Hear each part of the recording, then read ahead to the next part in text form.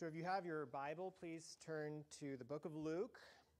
We're going to be looking at the very end of Luke chapter 20 into the beginning of Luke chapter 21. Jesus is in Jerusalem. This is in Holy Week, leading up to his crucifixion, his betrayal, his death, his resurrection. And if you look at this passage, Luke 20, beginning in verse 41, you'll see that the text that we're going to be looking at today actually has three sections. Verse 41 to 44, Jesus is talking to some of the religious leaders about the interpretation of Psalm 110. If you were here for our Christmas Eve service, we actually studied Psalm 110 and looked at this text in detail. So we aren't going to focus as much on verse 41 to verse 44. If you want to go back and listen to our Christmas Eve service on YouTube, you can get more in depth on the discussion of what Jesus is talking about when he brings up this Old Testament psalm and his identity as the Messiah. But we're going to be focusing primarily on verse 40 to verse 4 of chapter 21. But again, I'll read the whole text. And if you don't have your Bible with you, it's printed in your bulletin. You can also get it on your phone if you have any Bible apps, or you can Google the passage and it will come up as well. So again, Luke chapter 20, beginning in verse 41. And Jesus said to them, "How can they say that the Christ is David's son? For David himself says in the book of Psalms, 'The Lord said to my Lord, sit at my right hand until I make your enemies your footstool.' David thus calls him Lord. So how is it that he is his son?" And in the hearing of all the people, he said to his disciples, "Beware of the scribes who like to walk around in long robes and love greetings in the marketplaces and the best seats in the synagogues and places of honor at feasts, who devour widows' houses and for a pretense make long prayers. They will receive the greater condemnation." Jesus looked up and saw the rich putting their gifts into the offering box. And he saw a poor widow putting in 2 small copper coins. And he said, "Truly I say to you, this poor widow has put in more than all of them, for they all contributed out of their abundance. But she, out of her poverty, put in all she had to live on." This is the word of God. Let's pray. Father, as we look at the example of a widow giving all that she has to live on, Lord, we want to give all of ourselves to you. But Lord, we want to hold out parts of our own heart away from you. We want to read your scripture on our own terms rather than your word reading us, Lord. And it is your word that searches our hearts, that we're not sitting over the word, we're sitting under the word. We're not the one shaping what this says, but Lord, we want you to shape us. So please guard me against saying anything that is false. Lord, please guard us against taking it and applying it in a way that is not true to the text. But Lord, as we understand it, let us live it in truth. And so we pray this in Jesus' name. Amen. So you go to the doctor, and the doctor says, "You have cancer." But instead of then listening to the doctor's diagnosis, you ignore it and you act as if you are completely fine. There's nothing wrong with you. You tell all of your friends and your family that you're in perfect health. But despite the fact that you ignore what's going on inside of your body, it's still there and the cancer is still growing. And really, every single one of us has a spiritual cancer in our hearts. And the spiritual cancer in our hearts is sin, where we want to do things our way rather than God's way, where we don't love God with heart, soul, mind, and strength. We don't love our neighbor as ourselves. And when we read Scripture, we hear the diagnosis of this spiritual cancer. We hear, all have sinned and fall short of the glory of God. We hear, none is righteous, no, not one. We hear the thoughts of their heart were only evil continually. But we hear the diagnosis of our true spiritual condition, the seriousness of the problem, but then we're so often prone to ignore the diagnosis. We act like we are completely spiritually healthy, like we are good people on our own terms. We're the good, religious, moral people. That we make these bold professions of religion, but then in reality, the practice of our religion in day-to-day life, especially in our private life when no one's looking, it doesn't line up to the things that we profess, the things that we say we believe about God and how we ought to live. And then we think about how serious this spiritual condition is. J.C. Ryle says that no sin seems to be regarded by Christ as more sinful than hypocrisy. None certainly drew forth from his lips such frequent, strong, and withering condemnation during the whole course of his ministry. And that's true.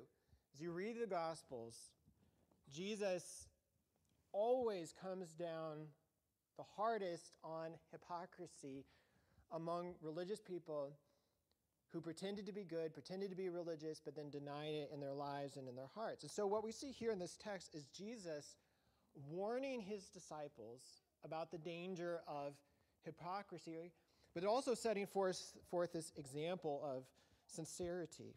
And so look again at verse 45.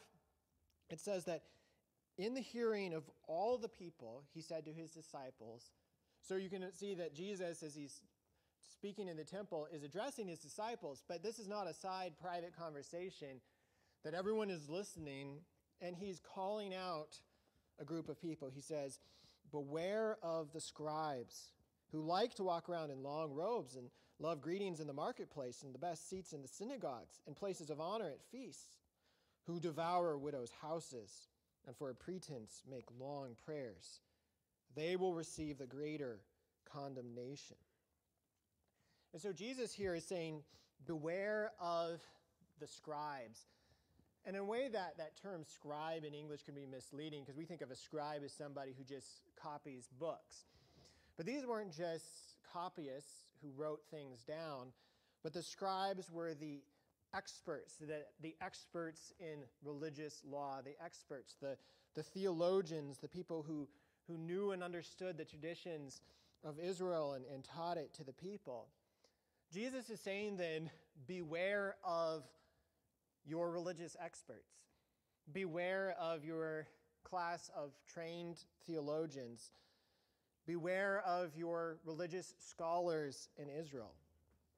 And you say, well, why? Why would he warn them so strongly against the religious experts of Israel? And the reason is that these supposed experts were hypocritical. It says that they loved the external show of religion. They walked around in these long robes. They loved the acclaim of religion, that they sought greetings in the marketplace, and they loved the status of religion, that they wanted the best seats in the synagogues, the best seat at feasts. They wanted to be honored and respected. But even as they're seeking this external show of religion, of acclaim, of status, it says that they were devouring widows' houses. And that's such a strong way to put it, devouring. They're eating up the houses of widows, the most vulnerable in their society. And Jesus doesn't say how they devoured the widows' houses. Maybe as some of the influential leaders, they had a part in the distribution of the estates when someone died and left a widow, and maybe they were skimming off the top for themselves. But whatever they were doing, they were oppressing the poor, the widow, the vulnerable, the very people that they were tasked by God to care for. And he says they were devouring widows' houses while making a pretense of prayers. And it's not that you can't make long prayers, but it was the fact that the long prayers what everybody thought of them on the outside didn't actually line up to what was going on in the inside. And that's why, speaking of the same people, in Matthew 11, Jesus says that the scribes and the Pharisees sit on Moses' seat. So do and observe whatever they tell you, but not the works they do. For they preach, but do not practice. And that's what we use that phrase, practice what you preach. And that's what they didn't do. He says, do what they say, not what they do, because these are hypocritical religious leaders. And so as we reflect on what is hypocrisy at its root, that hypocrisy is any place where our profession of religion doesn't actually line up to our practice of religion, where we don't practice what we preach. And you say, well, what does that look like? And here are some examples. That publicly you seem content. People would say, wow, that person's life looks really good. They seem really happy all the time. But then privately, they spend more time than they should scrolling through their phone on social media, comparing their lives to others in envy. Or publicly, somebody decries the immorality of the culture and talks about biblical values, but then secretly dabbles in internet pornography. Publicly, somebody says, I have it all together. And that's what people say, wow, that person has it all together. But then privately, they struggle with a drinking problem and they're not facing it. Or publicly, they would look and say, wow, this person is a great husband. But then privately, there are outbursts of uncontrolled anger. Publicly, someone talks about the authority and the inerrancy of Scripture, that the Bible is truthful. But again, privately, in their lives, there's no sense of reading the Word or sitting under the Word or submitting to the Word. Or publicly, someone prays in church, maybe even prays publicly out loud. But then in reality, privately, their home is devoid of prayer. There's no regular habit and practice of prayer. Or somebody publicly talks about the importance of marriage. But then at their work, they're cultivating a slow, inappropriate connection with someone. Or somebody says that people are created in the image of God, that everyone has dignity, but then they harbor anger and bitterness at neighbors. Or publicly, people say that the kingdom of God is what matters. But really, if you look at that, where they spend their time on their phone or what they read or what they think about, that all they do is think about politics, that there's so little time actually reflecting on the things of God. Or publicly, somebody says that racism is a sin. But then in reality, they won't invite people who are different into their lives. They don't want to associate with people who are different in final analysis. Or people say that the church should be a hospital for sinners. But then they're really surprised when they see sin among believers. And so they plan to leave the church or to leave institutional religion. Or publicly somebody says that Jesus is the only way to God and that salvation is through faith in Christ.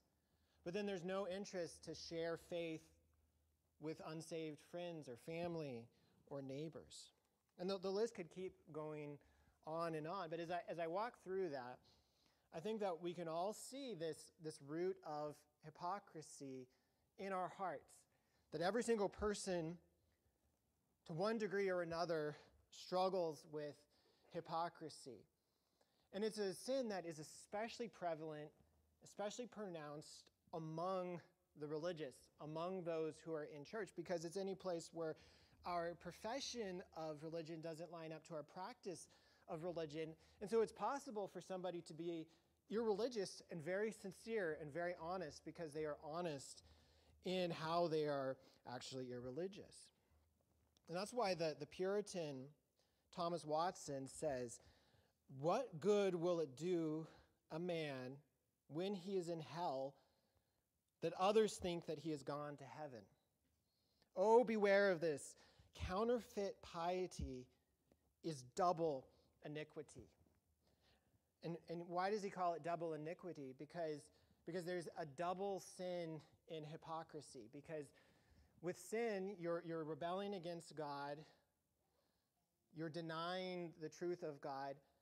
But then when we practice hypocrisy, that we actually add insult to injury, because then we're lying about what is actually going on in our hearts. And so it's the sin and the lie to cover up the sin. And that's what we do when we practice hypocrisy. And that's also why Jesus comes down so strongly and so hard against hypocrisy throughout his ministry. And in our text, he says that those who practice this hypocrisy will receive the greater condemnation in verse 47. And you look at that, the greater condemnation. That all sins are heinous, all sins bring death, that the wages of sin is death. But as you read Scripture, there are some sins that are treated by the Lord as more heinous than others. And one of the sins at the top of the list of heinous sins is the sin of hypocrisy, where our profession of religion does not line up to our practice of religion. That's why James, in his letter in the New Testament, says that not many of you should become teachers, my brothers, for you know that we who teach will be judged with greater strictness. That pastors and religious teachers don't get a place in the front of the line to the way of heaven, that the deepest pits of hell will be reserved for pastors and teachers who know the Word of God and taught the Word of God to others, but then denied it in their lives. And that's a sobering thing for me to think about as a pastor who every week studies the Word of God, who preaches the Word of God. Am I doing it in hypocrisy? And if so, Jesus says that I will receive the greater condemnation, that those who teach and do not do will be judged with greater strictness. And I mentioned how Jesus was so harsh against hypocrites, but think of how gentle he was with the people who, the prostitutes, the sinners, the tax collectors, the people that were considered bad in society. But then remember back in Luke chapter 11, we looked at this many months ago. Luke chapter 11, verse 39, Jesus says to these religious leaders, he says, "Now you Pharisees cleanse the outside of the cup and of the dish, but inside you are full of greed and wickedness. You fools! Did he who made the outside make the inside also? But give as alms those things that are within, and behold, everything is clean for you. But woe to you, Pharisees, for you tithe mint and rue and every herb, but neglect justice and the love of God. These you ought to have done without neglecting the others. Woe to you, Pharisees, for you love the best seats in the synagogues and greetings in the marketplace. Woe to you, for you are like unmarked graves, that people walk over them without knowing it." Again, such strong language. He's saying, you religious teachers of Israel who teach but don't practice, that you are unmarked graves, full of dead man's bones, and people walk over you and don't know it. And that's why John Owen says that we must be killing sin, or sin will be killing us. And that is especially true with hypocrisy. That if we let hypocrisy grow and fester, over time, eventually the fruit of it is death. And so as you look at your own life today, the big sins, the small sins, the things that where you shelter in your life out of view of others, you might say, this isn't a big deal. It's a private vice. What doesn't hurt anybody is fine. What people don't know doesn't hurt them. But what we see in Scripture is that what people don't know will hurt you, and it will hurt them in the end, because Eventually, it brings death. It brings the greater condemnation that those who teach but don't practice will be judged with the greater strictness.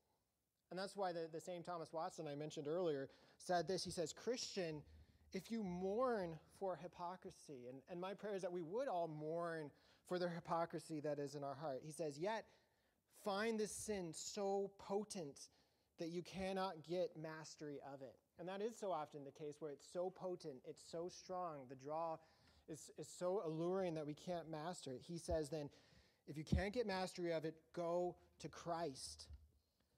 Beg of him that he would exercise his kingly office in your soul, that he would subdue this sin and put it under the yoke.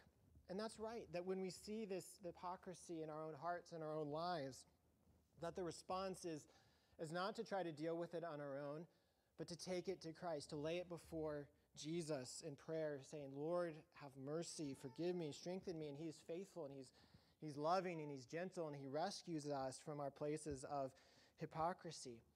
Which is why the Apostle Paul says to take no part in the unfruitful works of darkness, but instead expose them.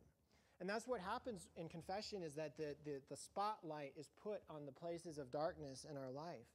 And that sin is one of those things that flourishes in darkness. It grows and festers in darkness. But when it is exposed to the light of Christ, that it retreats, that it doesn't perform well in the light. And so that's what we try to do. We try to put our sin and our hypocrisy into the light of Christ, to illuminate it. But then also, we put that sin in the light of others as we confess to one another.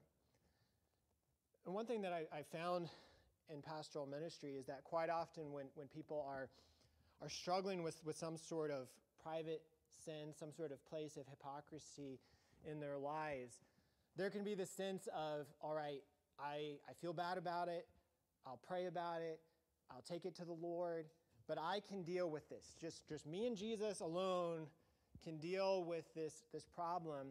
And then often at root of that is we don't want the shame or the embarrassment of having to admit our sin to others around us, because we think, what would they think of it? It'll change their opinion. And so we tell the lie to ourselves that we can get our secret sin pattern under control on our own without the embarrassment of anyone else knowing us. And then over time, we won't be hypocrites, because we'll actually have overcome it, and no one will think less of us because we've actually managed to master it. But that's not what we see. That we shouldn't be like I was thinking about this illustration, and it doesn't really work with the invention of GPS, but the stereotypical man before GPS who will not ask for directions. By golly, I will be able to make it. I will figure out where I am. I do not need to stop and ask anyone. And that's what we do spiritually, where I can figure this out. But James says, confess your sins to one another and pray for one another that you may be healed. That part of the healing of our sin comes in the confession of sin. Yes, to the Lord, but also, he says, to one another. Confess your sins to one another. And that doesn't necessarily mean standing up in front of the church and confessing every sin. And there's a place for public confession.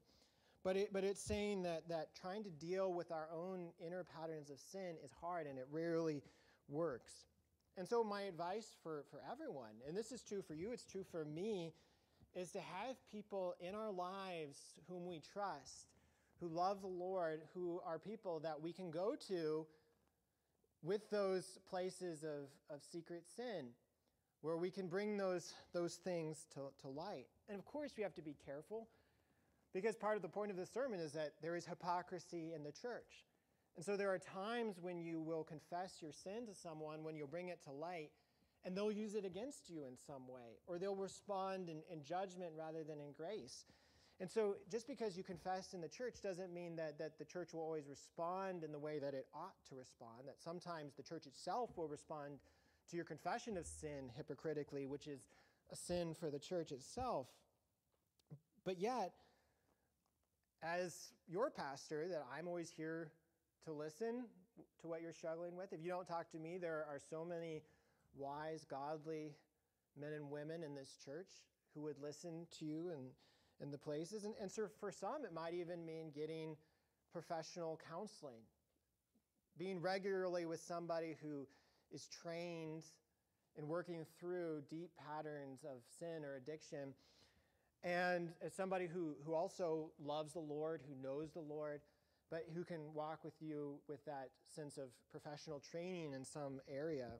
And so again, if that is something that you feel like you might need, talk to me about it. I can connect you with people, and never let finances be the obstacle to getting counseling with somebody who loves the Lord. That's one thing we're committed to as a church, of caring for the people who God brings in our doors and getting the care and support that people need. But frankly, I think this is where the church has often failed. Because what we communicate consciously or unconsciously to the world around us is that we, the church, are the good people. Those out around us are the bad people. And so what people need to do is they come into the church, hang out with the good people, and then slowly they become the good people like we're the good people. And that message is antithetical to the gospel. That is completely opposed to the message of Christ, that the Bible says that we are all the bad people, Christ is the good person, and that the call for every single one of us is to repent of our sins and to trust in Jesus every single day, to look to his grace, his mercy. And so for the way to avoid hypocrisy is not to become a perfect person in this life. Yes, we strive to serve the Lord more and more, but the way and the starting place for dealing with hypocrisy is not pulling ourselves up by the bootstraps, but by admitting our true spiritual condition, admitting our true spiritual cancer, bringing that to Christ, humbling ourselves before God and before others. And so that's my prayer for Hope, that we would be a church of sinners, of people who know that they are sinners, and a church that constantly repents to God, repents to each other, humbles ourselves before God and one another, and a church that genuinely believes in the grace of God, where we know the grace of God for ourselves, that we have experienced the grace to cover our sin, to cover our shame, and therefore that we are willing and able to extend that grace to others when they bring places of sin to us, where when somebody confesses their sin, we know that we are no different, that we can't claim any superior moral ground above others. But when the church stops believing in the grace of God, when the church turns the grace of God into law, that what happens is that sin doesn't disappear, but that sin goes underground. And that when sin goes underground, it grows and it flourishes, and eventually the sin that goes underground erupts into some public scandal, and that eventually tears down a church, tears down a congregation, ruins the witness of the church to the watching world. And so, again, our call is to believe in the grace of God, to experience the grace of God, to know the grace of God, to extend the grace of God to ourselves, to those around us. But then as we wrap up today, you'll notice that as it moves into chapter 21, that Jesus, as he's teaching, he looks up and he sees an example of hypocrisy, an example of sincerity right before him. And I think that we miss this connection often because we're moving from one chapter to another. But look at the verse 1 of chapter 21. It says, Jesus looked up and saw the rich putting their gifts into the offering box. And he saw a poor widow put in 2 small copper coins.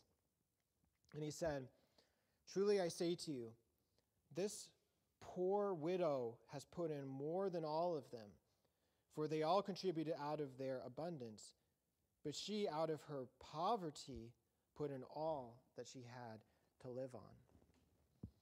Now, according to most commentaries, within the temple there was a court called the Court of the Women.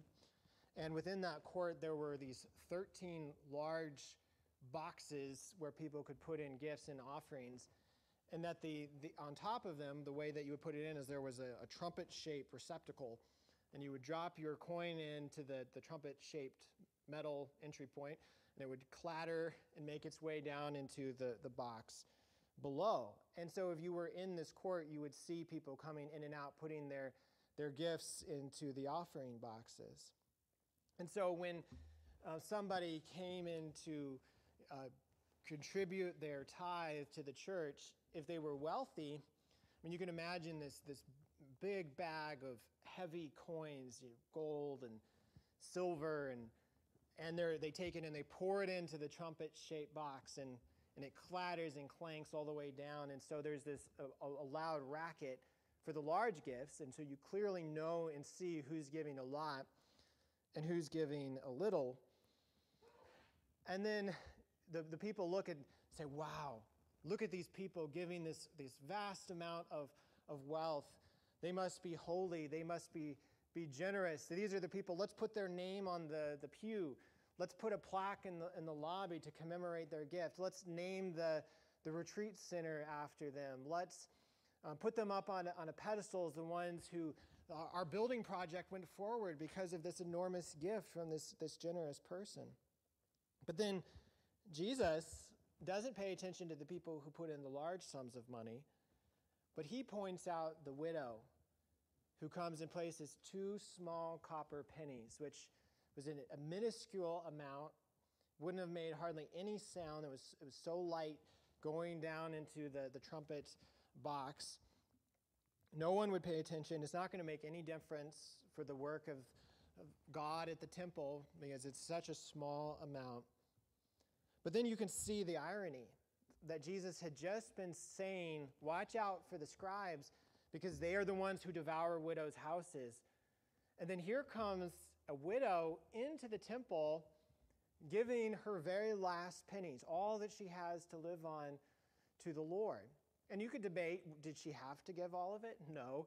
I mean, would there have been anything wrong with her taking those and trying to buy some bread?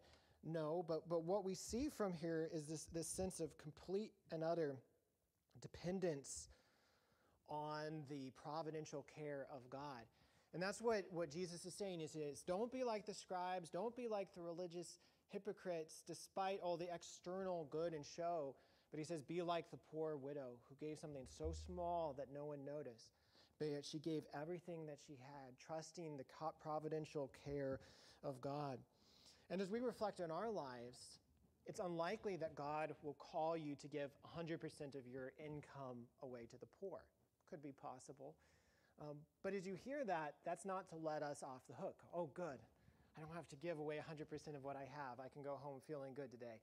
But actually the demand here is far higher, that the widow's heart was wholly for the Lord, that she was giving 100% of everything she has to the Lord, fully and utterly invested in him. And that's our call as well, to give 100% of ourselves, 100% of our lives to God. And that is the complete opposite of hypocrisy, that we say, I have time today, but my time isn't the Lord's. My time is not my own time. And so can I really use my time just to serve myself or to spend my time just surfing the internet? Is that how I want to spend the time that doesn't belong to me, but I want to use it all to serve God, to serve my neighbor? Or you say, I have money today, but my money doesn't belong to me. It belongs to God. So how can I use the money that I have not to serve my own desire, my own comfort, but to pour it out fully to the Lord? Or you say, I have talents today, but your talents aren't from yourself. It's not something that you earned or something you deserved. And so rather than taking all of your talent and wasting it, just consuming mindless entertainment, saying, no, I'm going to use the gifts and the talent that God has given to me. I'm going to be active in the world in service of the Lord. And that's where we see that it's more than just avoiding hypocrisy. That the way to avoid hypocrisy is not just to avoid sin, but to positively serve the Lord with 100% of who we are, to keep nothing hidden, nothing away, to pour it all out for him, knowing that he himself poured out everything for us on the cross. Because that's what we see, that the widow gives everything, trusting the providential care of God, but that Jesus himself gives everything, trusting the providential care of his Father, as he left the glory of heaven to take on a true human nature, going under the law, giving up all of the outward glory, ultimately going to the cross where he bore the shame, and on the cross took our hypocrisy on himself, took our sin on himself, took the wrath of God that our sin and our hypocrisy deserves. And so when we repent, when we trust in Jesus, it's what we saw in our assurance of pardon, that there is no condemnation for those who are in Christ Jesus, that the law of life has set us free from sin and death, and that we can then serve God not in fear of judgment, not in a sense that we have to hide our sin, because we know there's no condemnation. We can be open book before God. We can be an open book before our neighbor because there's nothing to lose, because we are washed clean, washed white in the blood of Christ, to serve, to give 100% of ourselves in true sincerity, knowing his providential care for us today.